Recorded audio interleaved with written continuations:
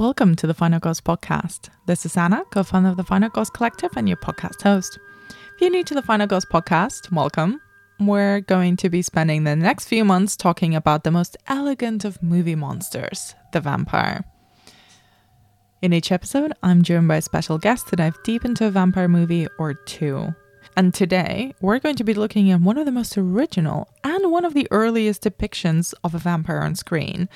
F.W. Murnau's 1922 bootleg, technically, adaptation of Dracula. I'm of course talking about Nosferatu, A Symphony of Horror.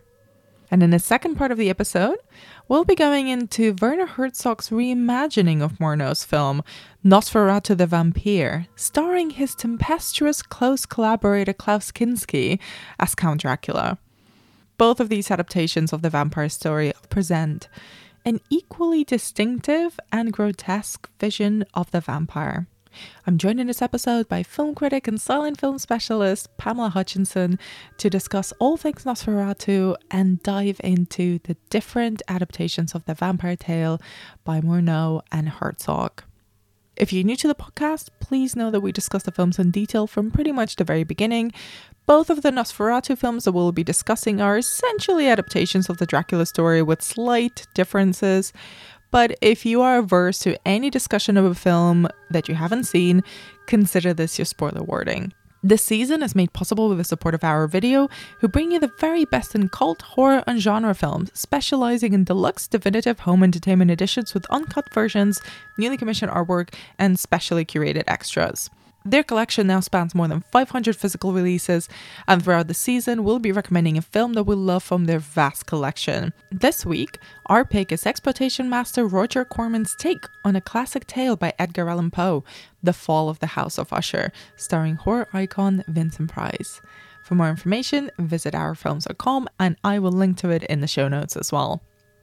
But for now, please enjoy our discussion about all things Nosferatu.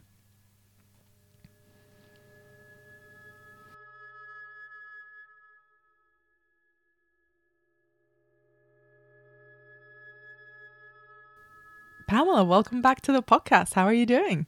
I'm doing very well. It's been far too long since I was talking to you. It really has, and it's completely unacceptable. Well, I mean, I remember thinking when you said you were doing another series, I was like, well, that would be the post-lockdown series. But yeah, lockdown's catching up with you. Yeah, no, and also, frankly, what else am I going to do if I'm just stuck by myself in my house? Lockdown. I'm going to watch vampire movies and talk to people. Exactly. You're never alone with vampires and your online friends. Well, exactly. Thank you so much for coming on to talk about two versions of Nosferatu. Yeah, Nosferatu 2. Something like that. It was funny in my head, is what I'm saying. It's funny for me too, so please keep them coming. Because every time I've gotten an email from you, there was another vampire pun, and I couldn't rise to the occasion. But you thanked them, right? I did. Yeah. So anyway, let's kick off first by talking about Nosferatu, the Murnau film from 1922.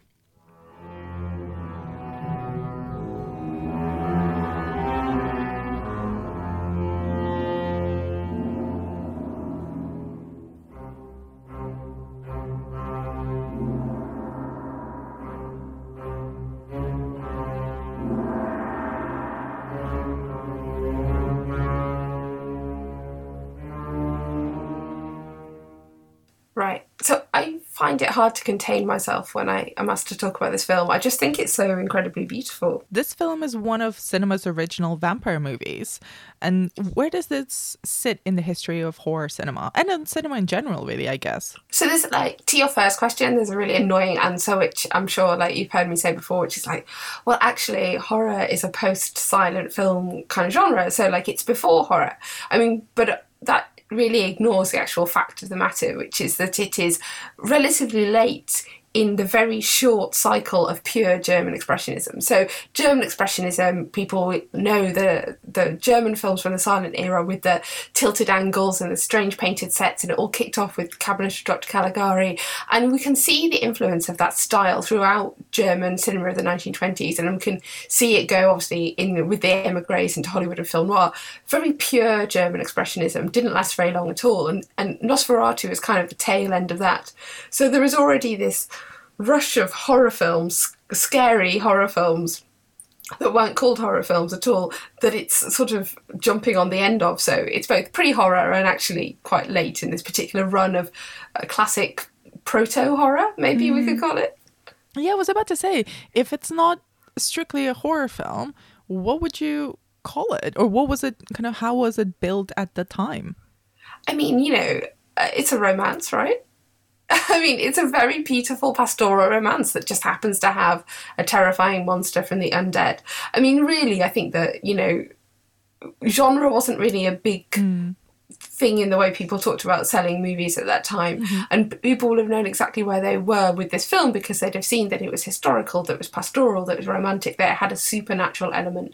They'd have seen things, like the golem and so on, that were beginning to draw on mythology and superstition in this way. So this was also infamous because it's loosely based on Bram Stoker's Dracula, but they couldn't clear the rights, or they couldn't obtain the rights to adapt it. So it's sort of an unofficial adaptation of the novel. How do you think it sort of draws from the Stoker's novel and adapts it into this cinematic language? So, I mean, loosely adapted is like a really polite way to put it. Basically, It's adapted. They changed the names and hardly anything else. I mean, they wanted to adapt the novel and they, as you say, they couldn't get the rights. And this is a problem, as we're probably going to talk about, that they got sued by Bram Stoker's widow. But it is basically Dracula. I have to say that because I think that, the Dracula story from Bram Stoker's novel is very specific and has all this, well, it's a real horror story, isn't it? Because it's about estate agents, right? I say that with love and hoping that my house move goes through. But, it's a very specific story, a very specific set of characters and scenarios and places.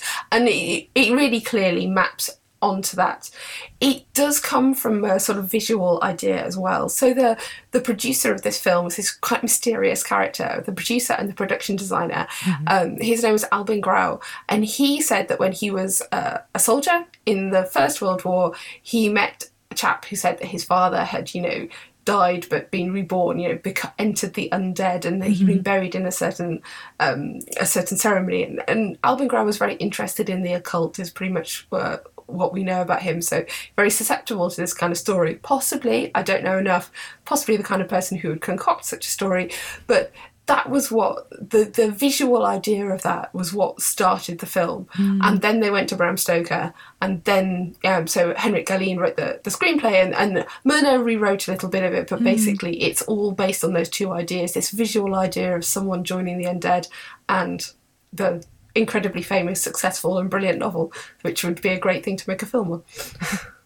And what do you make of the way that the vampire or the undead Count Orlok is depicted in this film? I mean, he's really, really strange looking. I mean, to me, there's two aspects to the way he looks. The sort of hollow eyes and the extended ears and nose and those strange teeth, which just look like they're ready to be weapons.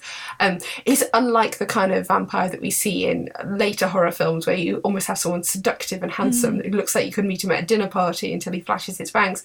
But also with Nosferatu, it's the way that he moves. Whether he's springing up on his heels from the coffin or whether he's sort of gliding. It's terrifying. He's completely uncanny. He looks almost like he could be a human person, but entirely like he must not be. Yes, you're so right. It's the fact that he doesn't look human. Just similar enough to pass as human, but something quite weird about it. Even the way that he lifts things up, or the way that he walks, the way that he moves around all these coffins and all these things, it's so off-putting because he's quite small in size as well. So just seeing him lift all of these presumably really heavy objects just becomes really unsettling as well, because what do you make of the way that the violence, the blood feeding, the stalking, is portrayed in the film? I mean, it seems very strange to us now because it's almost touchless, basically. It's just these shadows that fall over people. I think it's, one of the greatest things that have happened in film history, basically, the way they use the shadows in this film. The shadows stand in for so much more. And it's interesting that whenever we think about German Expressionism and we think about film noir coming off that, we sort of talk about shadows. Oh, maybe they represent, sort of amount of moral murkiness, a darkness, and an unknown that's within the frame, it's within the story. But here, they genuinely just feel like someone's shadow could actually harm you, and that's quite a terrifying idea. And you see it again in a film like Murnau's Faust, where you have the sort of shadow of death fall over an entire town, and that's what this is. Literally, it's the shadow of death, and it fulfills all kinds of metaphors that are readily sort of subsumed into the Dracula story, and particularly into this version of it about the pandemic and the war and so on. We're not expecting gore here at all, but the way they do it is very cleverly gives you something that almost feels like that touch. And I wanted to pick up on something that you mentioned, kind of how it stands in for bigger fears, or especially kind of around that time. And one of the notable changes from the novel is shifting all the action from the Count trying to move to London to him trying to buy a property in the town of Wisburg. I think, hope I'm not mispronouncing that. And the hysteria and the death and the kind of the griminess that his mere presence brings to the town and kind of takes over the town, and the hysteria that arises from that. How do you think Nosferatu was kind of, and Murnau were playing on the anxieties of the German public at the time? I mean, I think there's no other way to read this film, and other than, there are many aspects you could add to it, but you can't talk about this film and the story they're trying to tell without thinking about that idea that, to live in Germany at that time, to have had, obviously so many lives lost to the war. And when you think about the way that the sailors disappear on the ship, it's sort of like symbolic of that. But, the state that the country was left in after the First World War, and, it was very depleted, and the economy obviously was in a terrible way. And then, of course, the flu pandemic, and so many lives lost to something invisible. And obviously it's something that very much we can all appreciate a little bit more now than in other years, sadly. But these things are terrifying, and it's very specifically to do with what's happening in Germany and in Europe, so you can see why they keep it on the continent. You mentioned kind of a little bit briefly before, but how within the work of Murnau, and there's quite a few of his films that have been lost since, but how does this sit within his filmmaking and his particular interests? I mean, it's absolutely the film that sort of broke him through, despite sort of limitations on distribution. It is his sort of early great achievement of his visual poetics. It's one of his most beautiful films, despite being one of the earliest and low budget films. The amount of artistry that he gets into this film is really quite stunning. And, if you've seen obviously the Hollywood films like The Sunrise or City Girl, or if you've seen Faust particularly, you can see exactly the same stunning visual imagination. It's also got a lot of resonations with a lot of his films are about these kind of like temptation and scenarios, and these seducers. Obviously like Faust, obviously like Sunrise with the a vamp rather than a vampire, taking over someone's life and being a malign influence on them. And so you can see sort of thematically and artistically, it's exactly, where he's going with his work. I mean, sadly, he died so young. We didn't get to see much more of his work. He died sort of just around the time that the sound era was coming in, having completed Taboo. But, who knows what would have happened if he could have lived to see Herzog's work. I can't wait to get into that one after we're done with this first Nosferatu. But you alluded to it a little bit before, because the film was an adaptation of Dracula, but without having cleared the rights. So and the producers were sued by Bram Stoker's widow, and the film was almost disappeared from history because it was ordered to be, all copies I think were ordered to be destroyed. So what was kind of the story behind this lawsuit and the film's thankful survival? I mean, basically, she sued quite rightly, I understand, because if you let this one stand, then obviously you're not going to have a leg to stand on to pursue any other similar claims. So you'd constantly have people ripping off your husband's work, but and they didn't have a case really against it at all. There's changes to the story, but I would argue not enough. So the idea was exactly that, as you say, that they ordered all the prints to be destroyed, which sounds like quite a successful idea. But it's very hard to contain the number of prints that are out there in the world. And so what you had for years with Nosferatu is it wasn't a lost film. There were prints in archives, like Iris Barry had one in MoMA, I think, and there was one in the Cinémathèque Française. But it wasn't widely available, and some of these prints, were missing intertitles or often slightly different versions, and then there was a re-edited sound version that came out in the 30s, and so what it becomes is the perfect thing for horror fans actually is the cult film, the little scene film, this film where everyone's seen certain stills.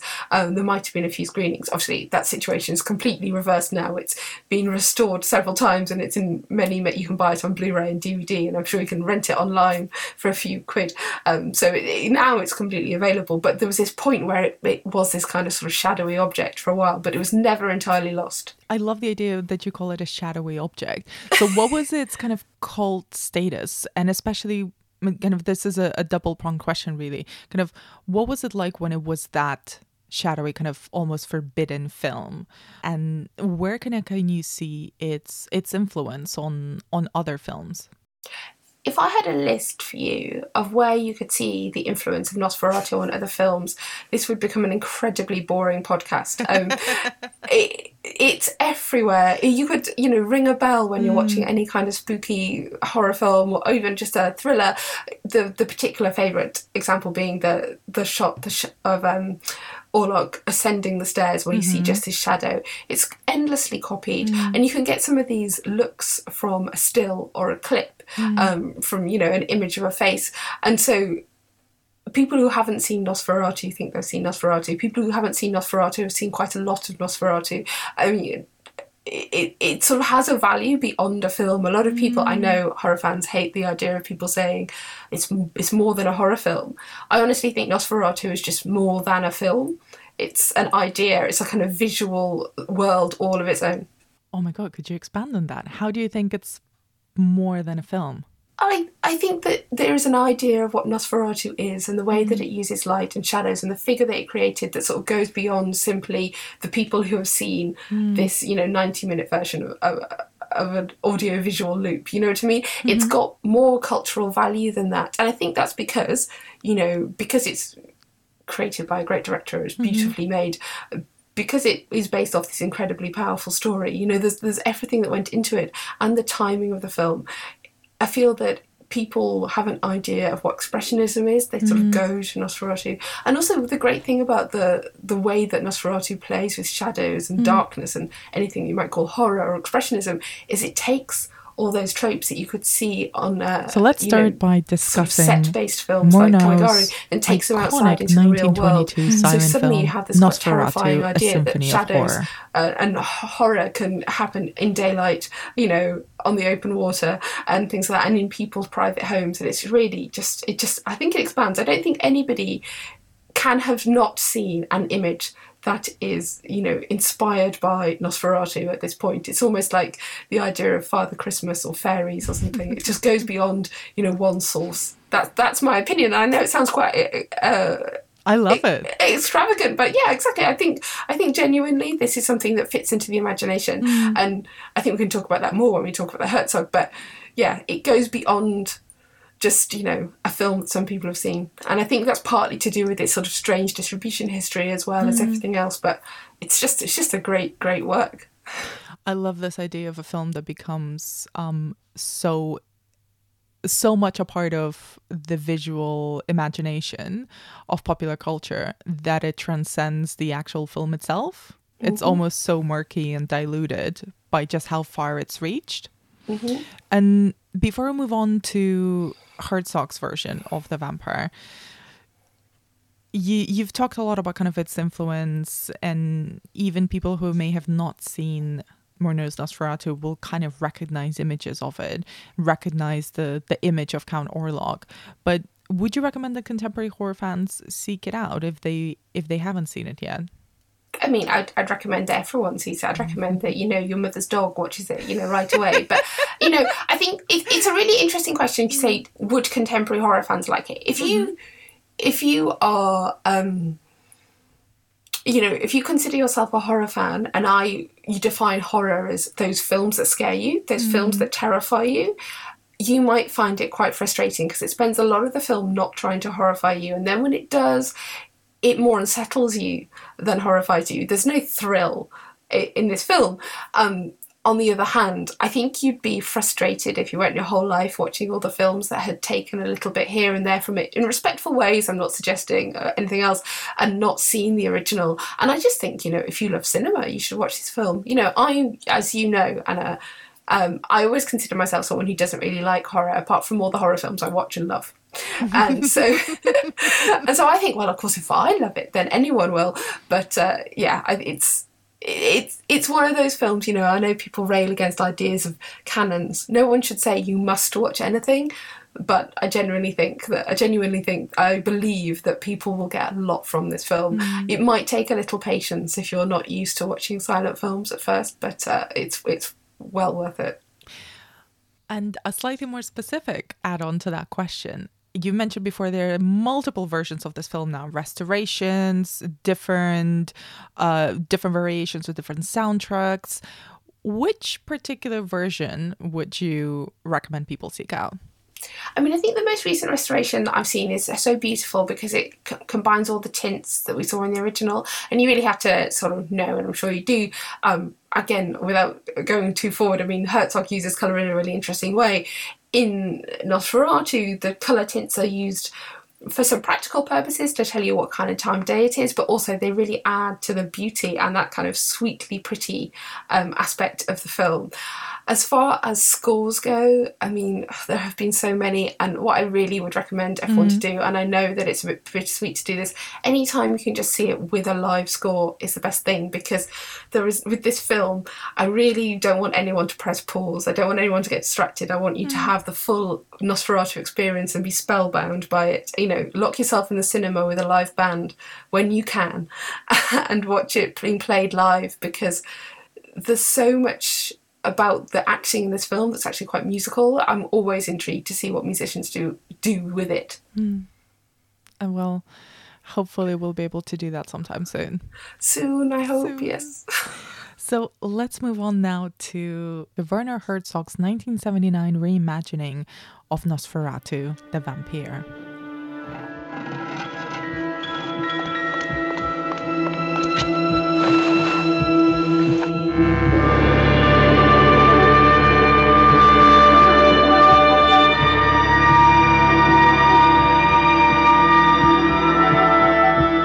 The ship seems burdened with a curse.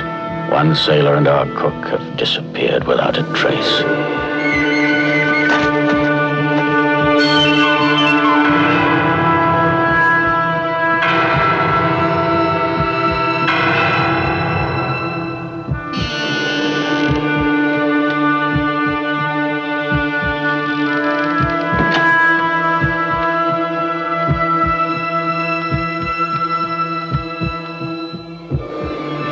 Nosferatu, the Vampire, coming from 20th Century Fox.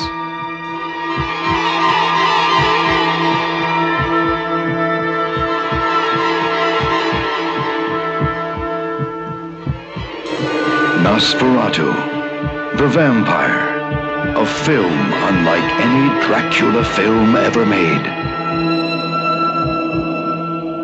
Nosferatu, the Vampire.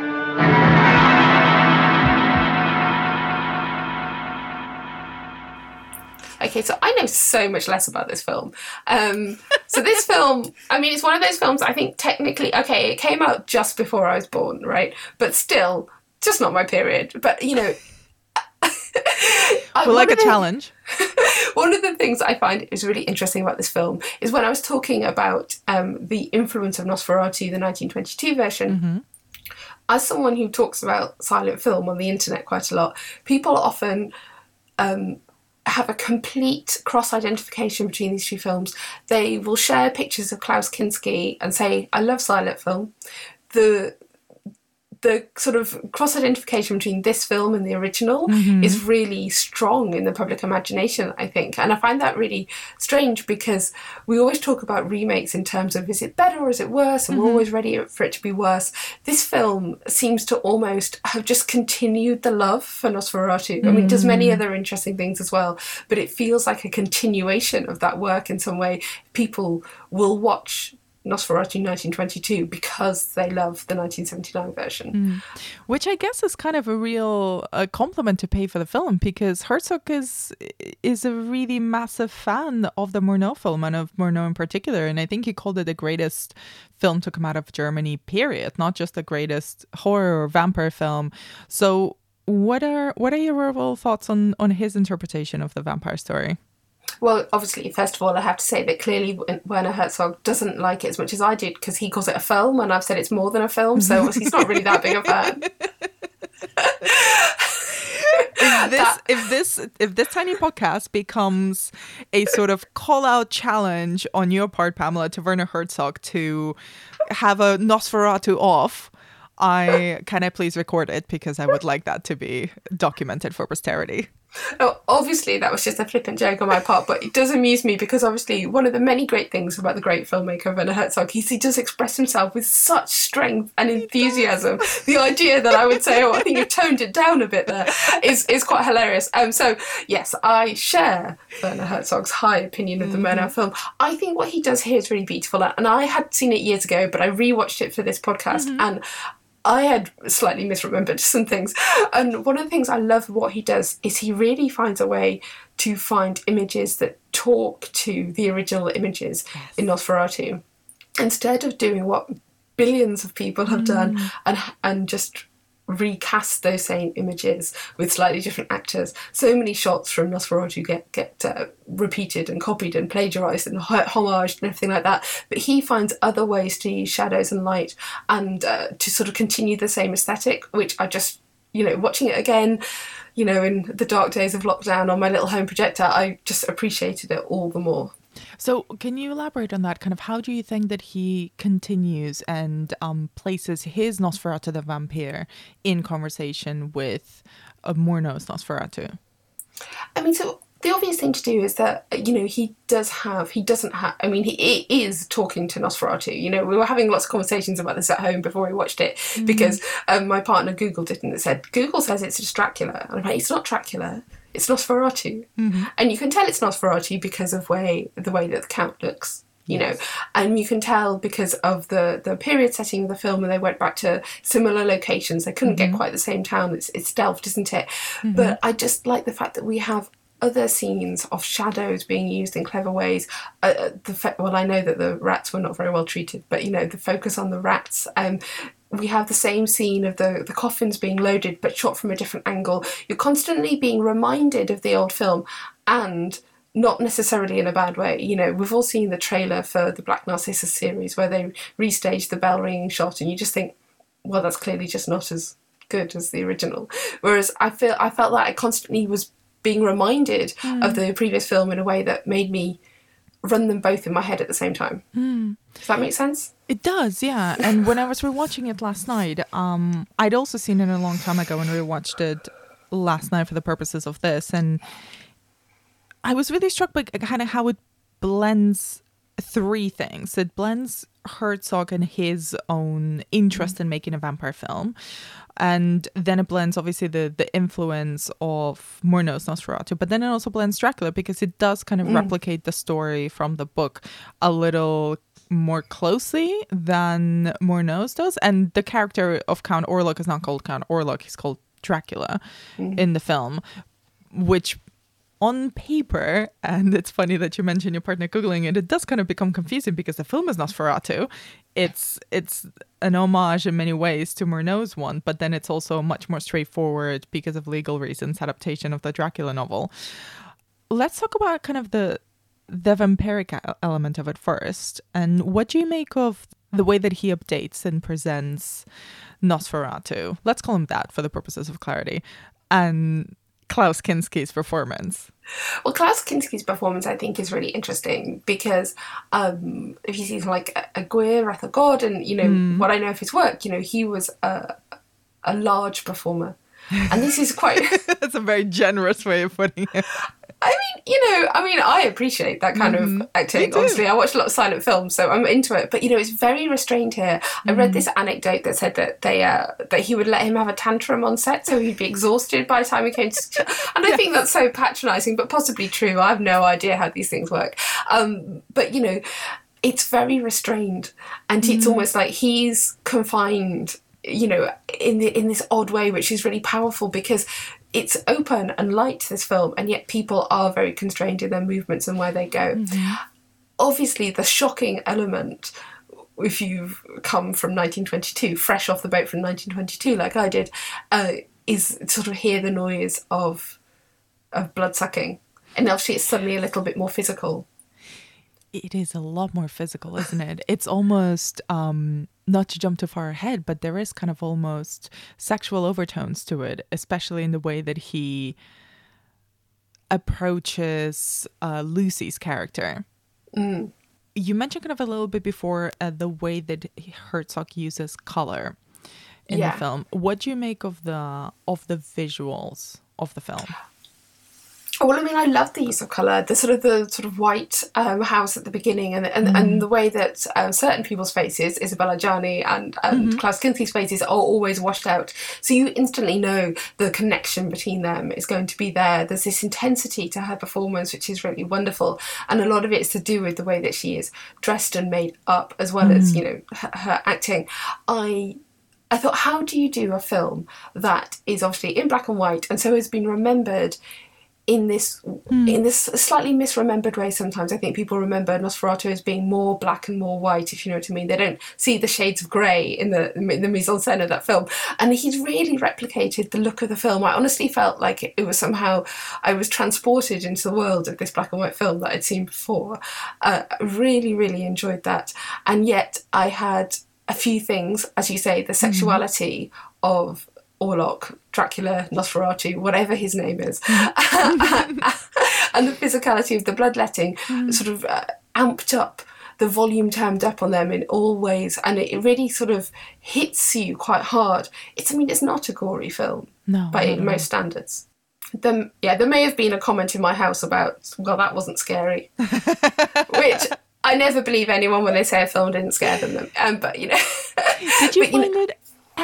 Did you find that this version of Dracula, Orlok, Nosferatu is as unsettling as the Murnau version?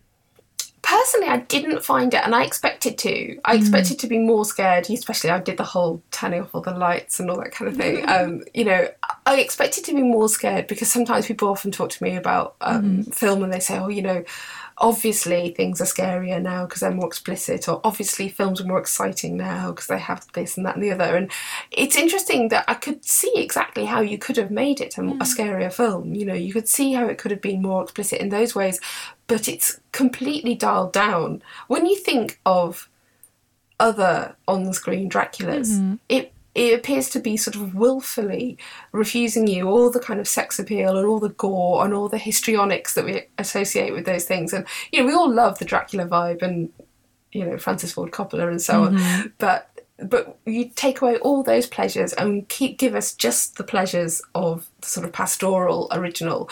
And, I mean, I have no idea how he thought it was going to be a hit in 1979. But I mean, it just works so beautifully. I was actually quite floored by it. I mean, I'm not even going to try to understand Werner Herzog's mind. It is unique, and I love that. I love him for it. But yeah, I did find it really interesting. I wonder what your thoughts are on the way that it presents the figure of the vampire, because as you mentioned, kind of the Draculas that we've seen on screen, that the sort of the idea of the vampire is presented as quite an appealing one, because he's a monster, but he's a monster only when he wants to be. You know, other than that, usually vampires are presented as quite human looking, able to meld, and actually quite appealing. You know, the idea of just a human being who can live forever in exchange for this grotesque kind of need to feed on human blood. But in this version, it's very much presented almost as a kind of disease, as an affliction, as opposed to a supernatural power. What did you make of the way that vampirism really is presented in this version? Well, it's quite interesting that he brings out very much the idea of vampirism as a disease, as you say, which sort of begins in Nosferatu, or particularly in the context of Nosferatu, the original. What's wonderful, I really think, about this film, what it does add to the original is a certain amount of humanity within its lead characters. It gives them a little bit more, more brain power, and in the case of Dracula, it gives him a lot more humanity. Klaus Kinski looks at the camera with those eyes, and you see a sort of tortured soul. Whereas, with Orlok, I love that film, but, he is presented almost as he could be made of papier-mâché in some ways. He's a terrifying figure. Whereas Klaus Kinski takes you into the idea of what would it mean, to live alone for so long. The sort of the real horror story of the vampire. I recently watched for another reason, I really recently watched Near Dark, which I'm sure you'll be talking about in this podcast. Yeah. And similarly, really thinking about that idea of whether you do or don't really want to be a vampire, and the idea that it could be medically cured as well. There was quite a good double bill I did on successive Saturday nights, actually, but it wasn't on purpose. I was incredibly moved by Kinski's Dracula. When I was watching it, I was sort of cynically thinking, well, that's a very over-the-top dramatic thing to say, time is an abyss, and all of these like beautiful monologues that he has. But there is an obsession or an interest more like in the concept of time and how time is experienced by Nosferatu as an eternal creature. What do you think kind of Herzog is trying to explore through with the idea of time? I'm sure he has lots on his mind. I loved all his rather poetic and grandiose speeches, because I think that that's what Orlok was trying to say. Really, you see all the sort of texts in the original film.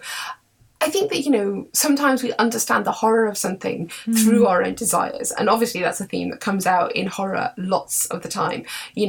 Maybe you're drawn to the vampire. That's the obvious one, isn't it? But we're all scared of, or most of us are scared of mortality, and especially in times of, illness or war, that particularly comes to the forefront. But then it's like, what if you got what you wished? What if you got to never die? If you had the gift of immortality, how would that time prey on your mind? And of course it becomes another horror. It's that kind of thing where, we hate the fact that we don't know what other people are thinking, but of course if we really knew, we'd be tortured by all this extra knowledge, and it's constantly the idea that the vampire has this sort of gift of youth, as it were, but actually it's a torment. And I think it does become the idea of time, because we all know that, if you've had a restless night, half an hour can seem like a long, long time. So the idea of living for eternity is something that actually, well, I think the idea is that that you would be driven insane. And, Dracula is insane.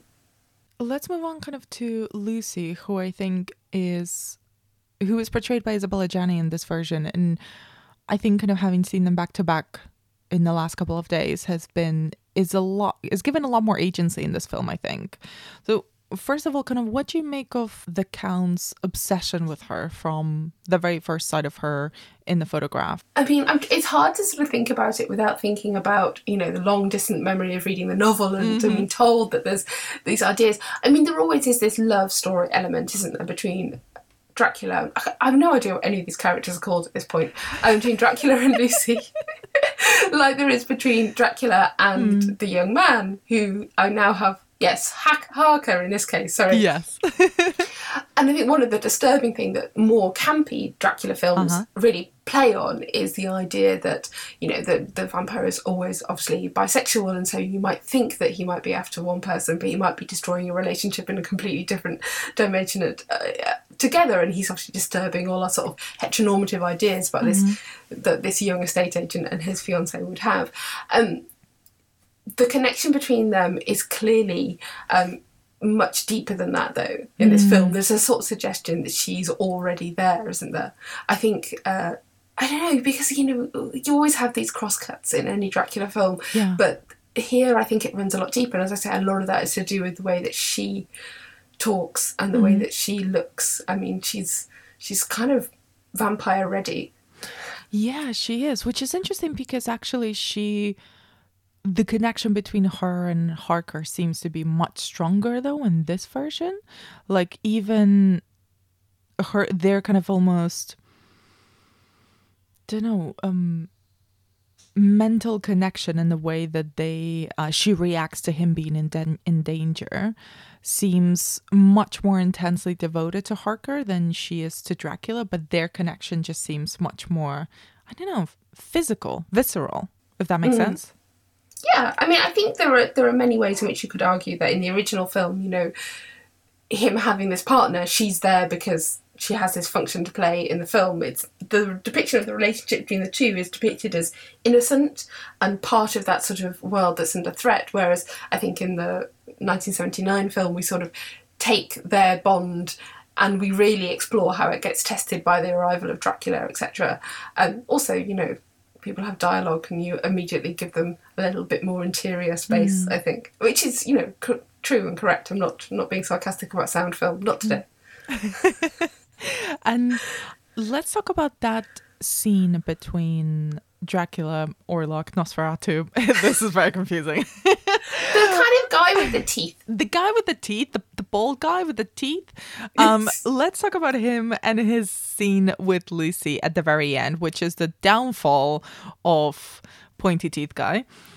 And like I alluded to before, has a much more overtly sexual vibe to it than the original Nosferatu, and I thought I was reading too much into it. But then when I was reading up a couple of bits before we started recording, Isabella Janning has also gone on record saying that she very specifically played it in that way. I mean, I suppose it's strange because obviously it's quite a strange and sick idea that two, you know, healthy people should not have any idea about. But it's somehow much more satisfying for us to understand that she desires to do this than she's a sacrifice. Yes. And of course, you know, this is why it sort of brings it on. And I think that, you know, I think people do have trouble with the Lucy character and Mina as well. In the Dracula myth, it's almost like a problem. What do we do with the Victorian heroine who isn't really a heroine anyway? You know, so the Victorian supporting character it's not necessarily great for us. So yeah, I mean, it's quite disturbing, that final scene. I think it's a solution to a problem, and obviously for some people, I'm sure it's quite a sexy solution to a problem. I find it, obviously, personally a bit creepy. But, you know, it's a vampire film. It's meant to be. You know, it doesn't feel like the sort of, you know, often we see that kind of scene and it's kind of the glorious rebirth of the young woman as some, you know, she's going to become a vampire. And that's not really what this is about. It's more about getting us to the point that we know we have to get to, but getting us there in a way that we believe more. I think that's what my reading of it was. More that it's more believable, but I don't know. I maybe have to sit with that one for a while. And I wanted to ask you kind of like your thoughts about the ending of this film, because in the Murnau film, kind of everyone, well, dies, but but in this one, kind of after Lucy you know, kills Dracula, Nosferatu, the tooth guy.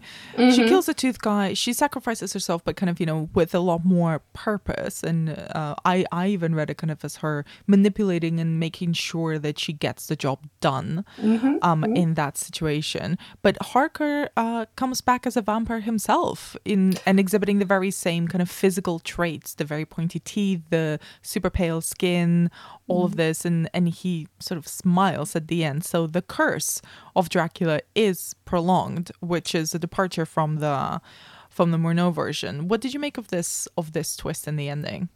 I mean, it's a great ending, isn't it? It's absolutely great. I mean, you've got a film about contagion, you've got a myth about contagion, a novel about contagion, and to end with it having neatly been wrapped up. I hate to say that in, you know, winter 2020, but the idea that contagion will end one day quickly is a comforting myth for children, isn't it? That's not how contagion works, sadly. So yeah, I mean, I actually found it quite interesting, because then of course you set yourself on this circle of thinking, well, he sort of they go off on the horse, don't they? And you think, well, where's he going to go? And is he going to live in isolation? And would we next see him looking as grotesque as Dracula, that's his name, or will we next see him as the incarnation of a vampire that we see in so many other films, a sort of dapper, too seductive gentleman? It's interesting to me. I thought, I thought it was a much better ending for 1979, shall we say. It's also interesting because it kind of takes away the quote unquote specialness of Dracula. The fact that he, by the sheer fact that there's someone else who inherits his traits or has the same traits as he does, kind of makes him just a vampire as opposed to the vampire, if that makes sense. He's no longer kind of this icon because he can be replaced and replicated, and he's not that special. I mean, that's one way to take Dracula down a peg or two. I mean, obviously the idea of a vampire who stays at a castle is much safer. I mean, one of the terrifying whole things about Dracula is the fact that he plans to come and invade another town, and the amount of death and devastation that he wreaks en route is actually, every time I watch a version of this film, of this story, I should read the novel more often, I get shocked again by how many people die. That's the whole point of it. It's an absolute plague, and he is a plague, and that's why it's interesting to me to have been just recently watching Near Dark, because you definitely get that sense that there's lots of them out there. And to bring both of these films together, really, it's interesting you mentioned kind of the idea of the plague and of him being a symbol of contagion, really. And one of the things that I'd completely forgotten really about both of these adaptations is how much time is devoted to the townsfolk and how they talk about Nosferatu and the vampire, how they talk about all the superstitions, this idea of the Harker character picking up a book and learning from a book kind of all the superstitions around this undead creature. What do you think both of these films kind of deal with the idea of superstition, of lore, and how that creates that myth of the vampire?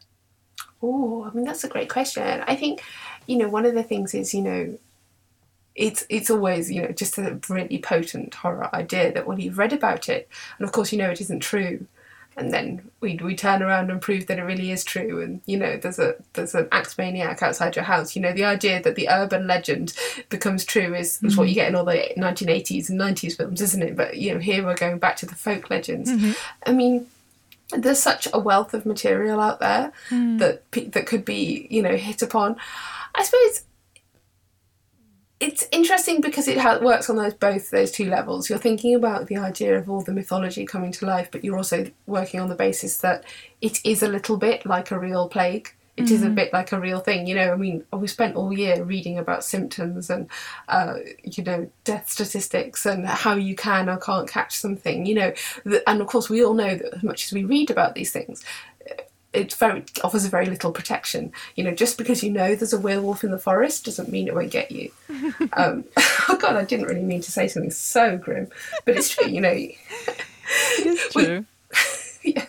We do live with the knowledge of a lot of danger in the world, and we all have to take risks when we go out and about. We don't think about this in relation to the undead, obviously, but we're aware of crime, and we're aware of disease, and we're aware of dangerous tides and all these kind of things. And just to add another level to that, I think it's interesting. Our own personal perception of risk is what this film kind of plays on a lot, or this story kind of plays on a lot. It's a very interesting question, though. And just to wrap up, what is your own personal favourite on-screen Dracula adaptation? Okay, I'm not allowed to say Sesame Street, am I? No, you can. Of course you can. Do you know what? The film that I really, really love that has stayed with me, and I think is probably quite predictable choices, but it's The Girl Walks Home Alone at Night. A Girl Walks Home Alone at Night. Oh, nice. That film absolutely floored me when I saw it, and I love it, and I just watched it again recently, and yeah, I mean, but though just even thinking about this and thinking about what the choices might be, and I've been working on a few vampire things elsewhere, I just feel like there aren't too many bad vampires. Vampires are great. Vampires are amazing. Even the bad ones are amazing. I mean, when you said there are no bad vampires, I started thinking about Dracula 2000. And I was like, Okay. Do you know what the thing about the sort of bad vampire is that it goes quite quickly into the camp vampire. We've had two very uncamp vampires here, but, you know, we can all enjoy a campy vampire sometimes. This is true. The vampire is probably one of those monsters that works even when he doesn't work. Yes. That may well be true. That may well be true because it's got a certain glamour apart from in these two films. Yeah. These are the outliers. I mean, I don't ever want to say the U word about anyone, but some people would say that they're othered in their appearance, animalistic in their appearance, and some people wouldn't consider that as foxy as a man with his hair slicked back and a nice suit on. But they're wrong, obviously. We love our beautiful bat-eared vampires. Yes, of course we do. Especially with their very enviable nail games. Very great nails. Well, exactly. I mean, you know what it's like to kind of maintain that kind of point. I mean, It's it takes a hard. lot of work. I It does. can't do that. I certainly can't. Not when I'm sitting around worrying about risks in daily life all the time and biting my nails. Pamela, thank you so much for your time and for your insight. And where can people find out more of your work online? And specifically all the vampire stuff that you're doing. Ooh, vampires may take a moment to come good and to appear in a vampire form. But honestly, I shout about anything that I'm doing on my Twitter account, which is just @PamHutch. So you can see what I'm up to there. Amazing. Thank you so much. Thank you. That's it for this episode of Final Ghost Podcast. You can find us on Apple Podcasts, Spotify, or wherever you get your shows. If you can, please do take the time to leave us a review or at least a rating on Apple Podcasts. It does really help a lot.